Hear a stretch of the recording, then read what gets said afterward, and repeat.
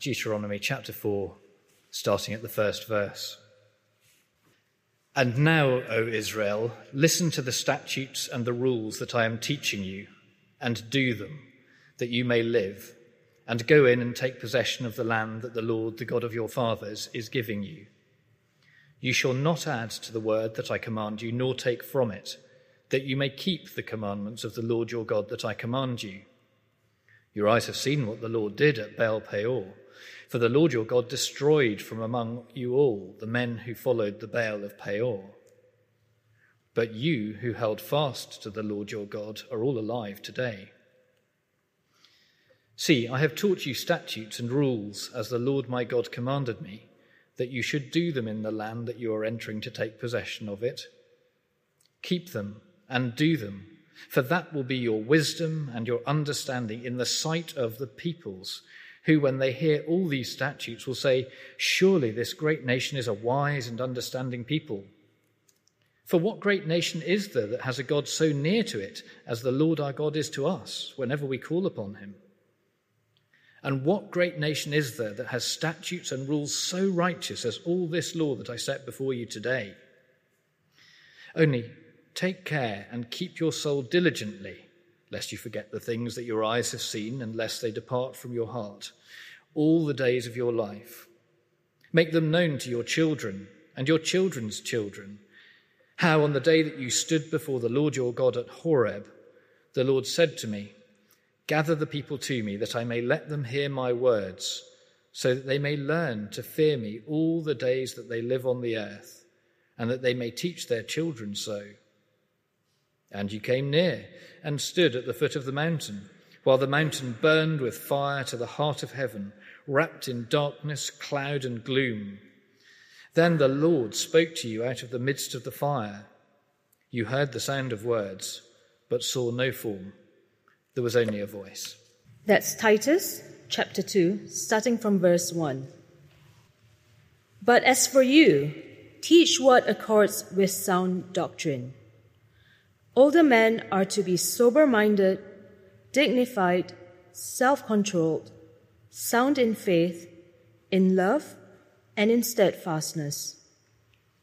Older women likewise are to be reverent in behavior, not slanderers or slaves to much wine. They are to teach what is good, and so train the young women to love their husbands and children, to be self-controlled, pure, working at home, kind, and submissive to their own husbands, that the word of God may not be reviled. Likewise, urge the younger men to be self-controlled. Show yourself in all respects to be a model of good works, and in your teaching show integrity, dignity, and sound speech that cannot be condemned, so that an opponent may be put to shame, having nothing evil to say about us. Slaves are to be submissive to their own masters in everything. They are to be well-pleasing, not argumentative, not pilfering, but showing all good faith, so that in everything they may adorn the doctrine of God our Saviour. Let's pray as we come to God's word. Our help is in the name of the Lord, who made heaven and earth. Father, we thank you that you are our helper and that you are an almighty one. We pray that you'd help us now as we come to your word to listen with open hearts. And we pray that you'd help us to do in our lives the things that you command us to do. And we pray in Jesus' name. Amen. Almost exactly this time last week, I was standing in the kitchen in a school on a Christian summer camp, helping a group of students to wash up. And as we were waiting for the dishwasher to finish one of its rather long cycles, one of the students turned to the group and asked this question: which 3 words would you most want to overhear someone else describing you with? Isn't that a great question? Which 3 words would you most want to hear someone else describing you with? I wonder how you'd answer. Funny? Attractive? Clever? caring, hardworking, successful? What do you most want other people to think of you in 3 words? If I might make a suggestion from our passage this evening, commends the gospel, adorns the truth, or even this, makes Christianity beautiful. Because if we understand what God is saying to us in this passage, then we will leave today praying that other people might say something like that about us. Now, we've said already in this series that Titus is Paul's mission strategy for Crete. And rather like much of Europe views the UK today, Cretans in antiquity were seen by their continental neighbours as a little bit unrefined at best and downright untrustworthy at worst. Cretans were the fans keeping the bars open whenever the gladiatorial games came into town. Cretans were the tourists on holiday whose binge drinking made the other holiday makers blush. Cretans were the ones with the leaders who were always first to break their own international agreements. Cretans are always liars, evil beasts, lazy gluttons. Also like the UK today, Crete was an island overrun by false teaching, and particularly by a kind of false teaching that said, we're happy to mimic the prevailing culture as long as you sprinkle a little bit of religion and ceremony on it. A powerless purity that led to camouflaged Christianity. And step 1 of Paul's strategy, well, that was 2 weeks ago in chapter 1, 5-9, to appoint godly men who will teach the truth and exemplify it in their lives. Step 2 is today. And at the heart of it is you. Ordinary Christians, but living lives transformed by the gospel that make God's truth look glorious. The heart of God's strategy to win your family, your friends, your neighbours, your colleagues is you and what your life says about his gospel. What do you want others to think of you in 3 words? Commends the gospel, adorns the truth, makes Christianity beautiful. Now, before we unpack what that looks like, we just need to remind ourselves of a key gospel truth, and this is really important. We cannot live lives that adorn the gospel unless we are being transformed by the gospel. Let me say that again. You cannot live a life that adorns the gospel unless you are being transformed by the gospel. Now, usually Paul would remind us of that by starting with the gospel and then unpacking the implications. So you might be familiar with the book of Ephesians, where Paul spends 3 chapters explaining the gospel, and then he explains in chapters 4-6 the implications for our lives. In Titus, it's the other way around. Paul starts in chapter 2, 1-10, with the pattern of a godly life, and then in verse 11, there's a climactic 4, where he then begins to explain how the gospel functions to empower that godly life. And this week, we're only going to look at the pattern in verses 1-10. We're not going to get to the gospel power source in verses 11-15 until next week. The advantage of that is we get to spend a whole week, next week, thinking about the gospel power source.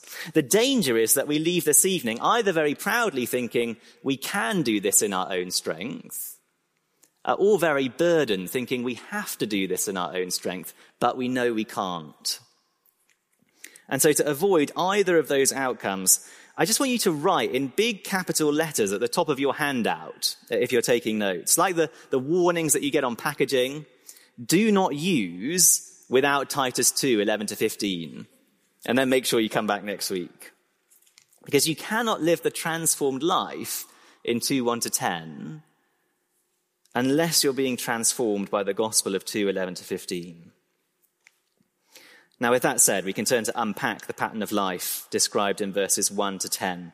And we're going to see 3 things: the mandate to teach the truth that transforms, the manner of households transformed by the truth, and the motivation to live lives that adorn the truth.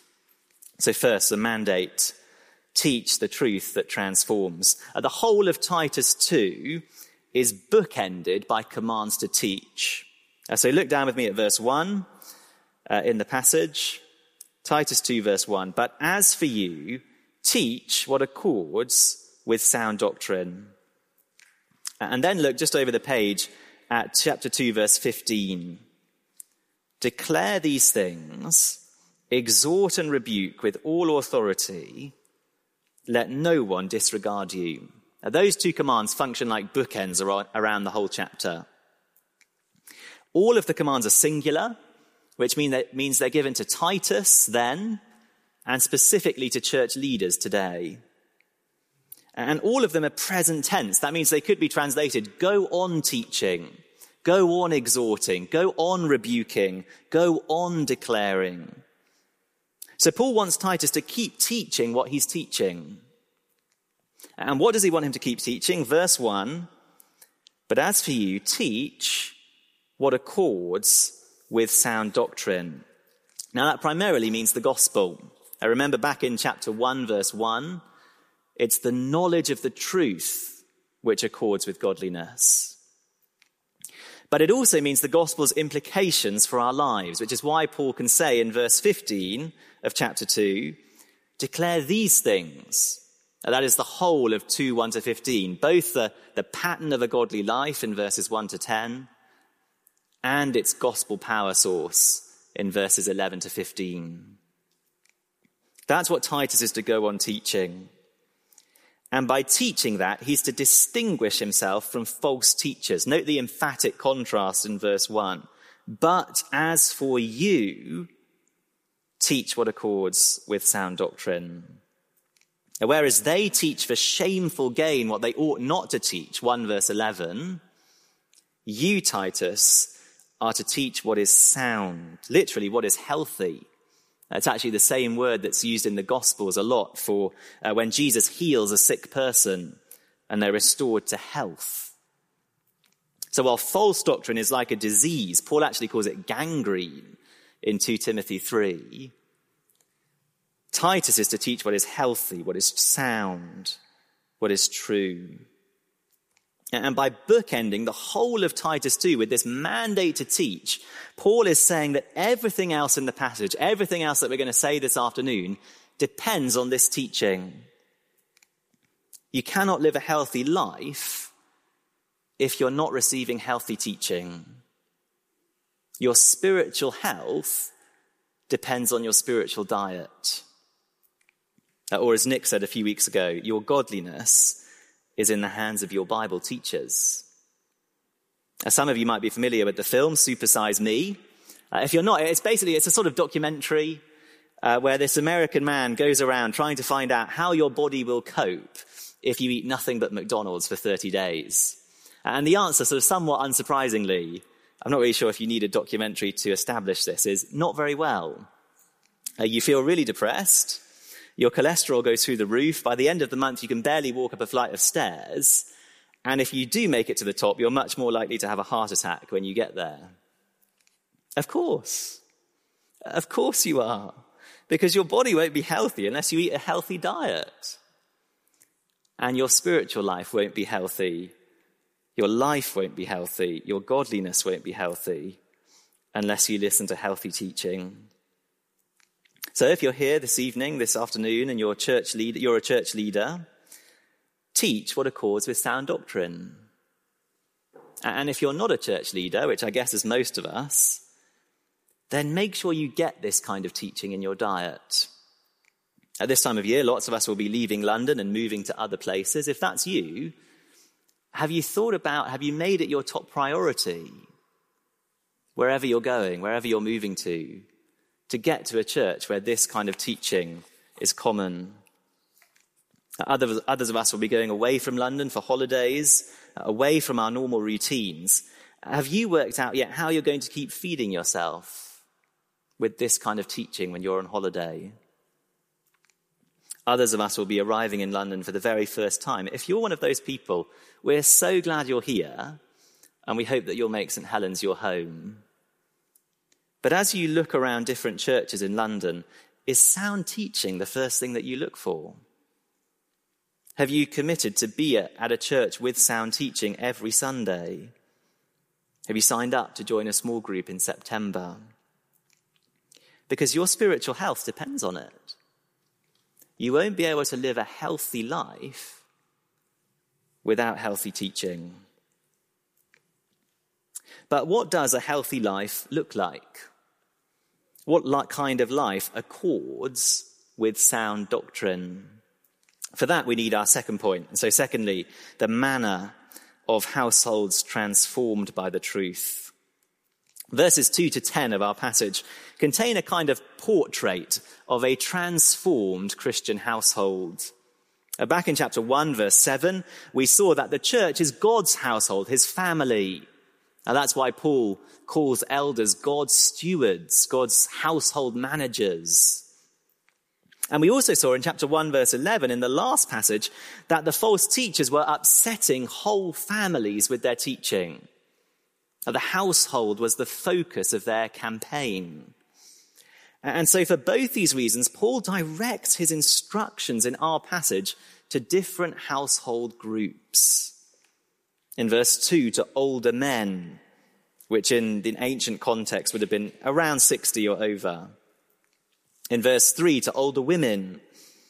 In verses 4 and 5, to younger women. In verses 6 to 8, to younger men, including Titus. And then in verses 9 and 10, to slaves. Each of these sections addresses the particular temptations of that group, but there is a common theme. I wonder if you noticed it as we read through the passage.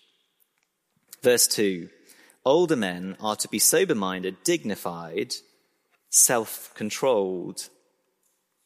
Or verse 3, halfway through the verse, on page 1201, right at the top of the page on the left, they are to teach, that is the older women, what is good, and so train, literally, and so self-control the young women to love their husbands and children, to be self-controlled. Verse 6, likewise, urge the younger men to be self-controlled. Over and over and over again in this passage, Paul stresses self-control, the ability to decide which desires to act on and which not to. Elizabeth Elliot, the missionary, called it the discipline to say yes to what God approves and no to what God forbids. And more than once in this passage, Paul says that is the defining mark of a transformed Christian life. Of course, what that looks like in reality will differ for each group, depending on their particular temptations. So let's look at a bit more detail at what Paul says to the different members of God's household. Firstly, to the older men in verse 2. Older men are to be sober-minded, dignified, self-controlled, sound in faith, in love, and in steadfastness. So for older men, self-control is summed up as dignity in conduct, sober-minded, dignified, and soundness in doctrine, sound in faith, in love, in steadfastness. I think maybe Paul was thinking of the temptation. I know this is a bit cheeky to say as a sort of 26-year-old, but I think Paul was thinking of the temptation that maybe sometimes comes with age, just to become a little bit spiritually lazy.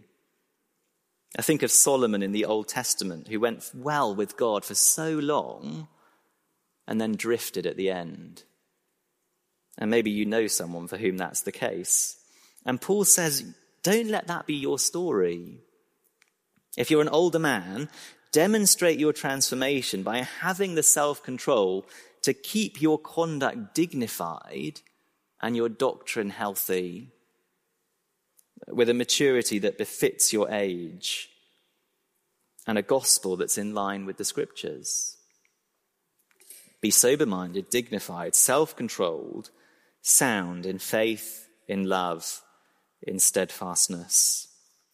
Secondly, to the older women in verse 3. Older women likewise are to be reverent in behavior, not slanderers or slaves to much wine. They are to teach what is good, and so train the young women.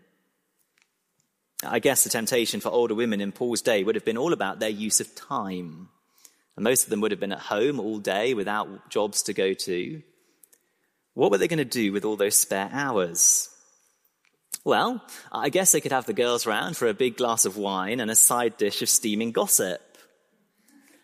And once again, Paul says, no, demonstrate your transformation by having the self-control to be reverent in behavior, as someone whom God has brought into his holy priesthood, using your time not for drinking and gossiping, but to teach the young women how to live for Jesus.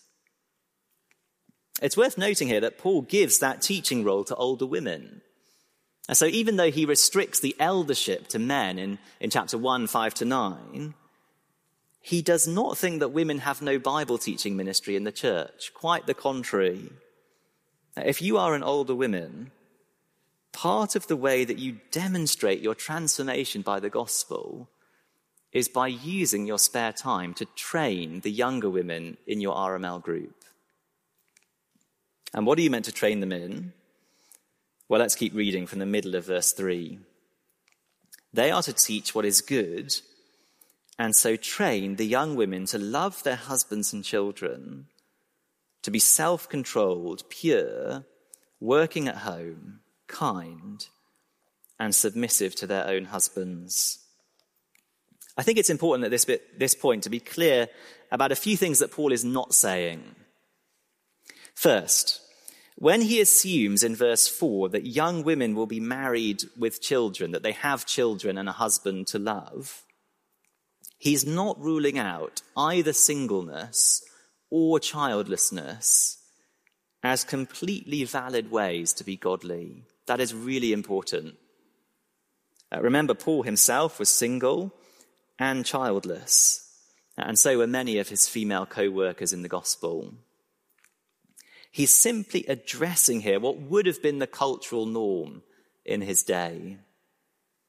And the normal struggle for women in Paul's day, as I guess it is for many people here today, would have been when their husband comes home late for the second night in a row, or their children are screaming at midnight once again. Will they have the self-control to fight those feelings of resentment and actually to serve with love? And maybe some of you recognize that battle. Second, when Paul says that young women are to be working at home in verse 5, he's not making a comment on your company's working from home policy, nor is he saying that women should be at home and not in the workplace. Remember, Titus was written at a time when all women would have been at home, and the only question was, would they be busy at home or would they be idle at home? And Paul is saying, be busy at home. Demonstrate your transformation by having the self-control to use that time productively to serve other people rather than to catch up on Netflix.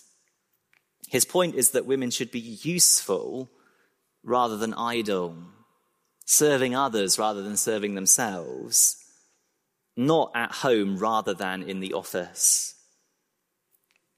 Third, it's really important just to say that when Paul encourages young women to be submissive to their own husbands, he's absolutely not giving any justification for any kind of abusive behavior. And I would really encourage anyone who is experiencing any kind of abuse to speak to someone in the church family about that. The Bible teaches that husbands should lead their families in obedience to God, that that's a wonderful thing, and that their wives should encourage them to do it. But that male leadership should be as gentle and as kind and as self-sacrificial as Jesus. It should look like Christ and his cross. And so there's no room for any kind of abuse. But even where that kind of Christ-like leadership is present, it still takes a lot of self-control to let your husband take the lead. And so Paul says, demonstrate your transformation by submitting to your husband, even when you can see that your way of doing things would be better. Again, maybe that's a struggle that some of you recognize. That's what self-control looks like for young women. What about young men? For us, Paul's instructions are much shorter. Verse 6, likewise, urge the younger men to be self-controlled. Everyone else has some specific area that they need to work on, but younger men just get a general command. Urge the younger men to be self-controlled, full stop. That might be because Paul thought we needed to work on self-control in every area. And if he did, then he certainly wouldn't be alone in that opinion. I think J.C. Ryle it was who wrote a whole book called Thoughts for Young Men that is basically devoted to the premise that young men are the most spiritually infuriating group of people. At this point, all the women are nodding. It might be because actually we can work out what the big temptations are for young men without Paul spelling them out for us. We live in a society where a third of men use porn at least once a week. The average household debt is £83,000. The average person spends 2 hours a day curating their image on social media. So where will self-control make the biggest difference for young men? To resist sexual activity, whether in person or online, except between one man and one woman in marriage. To keep our spending within our own means and not to go beyond what we can afford. To care more about others than about ourselves. And to put them before the way that we look. I know there will be people here for whom one of those is a real struggle at the moment. And so if that's you, please just remember what we said at the beginning. None of us does this perfectly, least of all me. That we're saved by the gospel of grace that Paul is about to go on to explain. And that the strength to make any progress on these things has to come from that gospel. It's also worth saying, please come and talk to someone. And maybe use the time in Food for Fives earlier. We'd love to pray with you and help you. And please come back next week to think about how it's God's grace that empowers that transformation in our lives. Just to throw it out there, I think there's also another reason why Paul doesn't give much detail in verse 6. And it's because of what he says to Titus in verses 7 and 8. So look down there with me, verse 7 and 8. Show yourself in all respects to be a model of good works, and in your teaching show integrity, dignity, and sound speech that cannot be condemned. It's not super clear in the ESV, but verses 7 and 8 are actually grammatically dependent on verse 6. And so the way that Titus is to urge the younger men to be self-controlled is partly by setting them an example himself, both in his life as a model of good works and in his doctrine by showing integrity and soundness of speech in his teaching. So if you're a young man like me and you want to live a life marked by that kind of self-control, have you thought about looking at your church leaders? Because their life and their teaching should be a model to you of what that looks like, just as Titus was for the young men on Crete. Finally, verses 9 and 10, slaves. Slaves are to be submissive to their own masters in everything. They are to be well-pleasing, not argumentative, not pilfering, but showing all good faith, so that in everything they may adorn the doctrine of God our Saviour. Stereotypically, slaves in the ancient world were seen as lazy, as feckless, as insubordinate. They were often portrayed as prone to disobey and liable to nick your stuff if given half the chance. And Paul doesn't affirm that stereotype, nor, it's worth saying, does he affirm slavery in general. People do sometimes make that accusation. Actually, it was Paul's teaching that partly inspired men like William Wilberforce to abolish slavery in the British Empire. But Paul does deal with reality as he finds it. There would have been slaves on Crete. And to them, Paul says, demonstrate your transformation by having the self-control to prove people wrong, to be trustworthy with money, to be obedient to instructions. Of course, we don't have the same system of slavery today, but many of us will work in places where those things are a real struggle. Perhaps it's the temptation to lie about how good our product really is. Perhaps it's the temptation not to love that person in the office who bosses us around and makes life a misery. But through the gospel, we're able to say no to the temptation to lie or to cheat or to gossip, and yes to a life of quiet, loving, obedient self-control. So that's the portrait of a transformed Christian household. Different temptations for every group, but the same principle all the way throughout. Gospel transformation lived out in self-controlled lives. It's so different to the false teacher's message, isn't it? Their message is one of external religion and ceremony, but internal, on the inside, just total conformity to the world. And Paul's message is one of real change, of older men who are dignified instead of drifting, of younger women who are serving instead of slacking, of young men who control their bodies instead of giving in to pleasure. I mentioned at the beginning that I was on camp last week. And while I was there, one of the campers actually said, everything in life over-promises and under-delivers, but camp always delivers. Isn't that a lovely quote? I don't think he was just talking about the activities, though.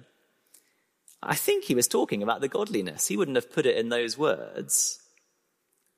But he was talking about the fact that when he comes on camp, he knows what he's getting, that he'll be loved, that he'll be treated with respect, that the fun will be wholesome, that no one will be left out or made to feel talked about behind their back. Wouldn't that be an amazing thing for someone to say about St. Helens? Everything in life over-promises and under-delivers, but when it comes to St. Helens, to the 4 p.m., to their godliness, to their self-control, they always deliver. And actually, if outsiders were to start saying things like that, we'd be achieving exactly what Paul wanted, which brings us to our last point, the motivation to live transformed lives that adorn the truth. Now, we've already described the portrait of a Christian household in verses 2 to 10, but we actually skipped over those 3 places where Paul says that or so that at the end of an instruction. Maybe you noticed it as we went through.